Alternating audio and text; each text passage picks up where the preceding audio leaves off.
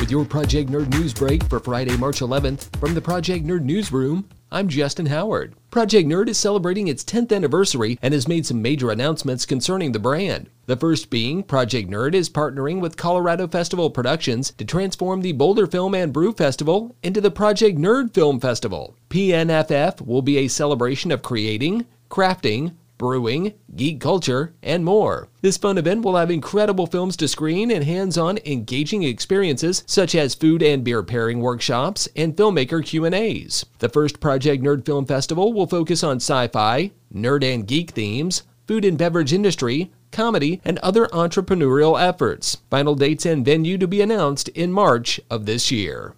Project Nerd will also be diving into the world of gaming with its newest ongoing video game series, ePlay. ePlay will take a deep and comedic dive into the world of video games, esports, game culture, and more, while also offering a fresh take on the video game talk show format. The series will be hosted by gaming and streaming personalities Mike Luckett, also known as Mike the Quad, and Isaiah Seaborn, also known as Select Screen, with the help of segment hosts and guest personalities. The pilot will be ready in March, likely to air on various Project Nerd platforms, with the series' home platform to be announced at a later date.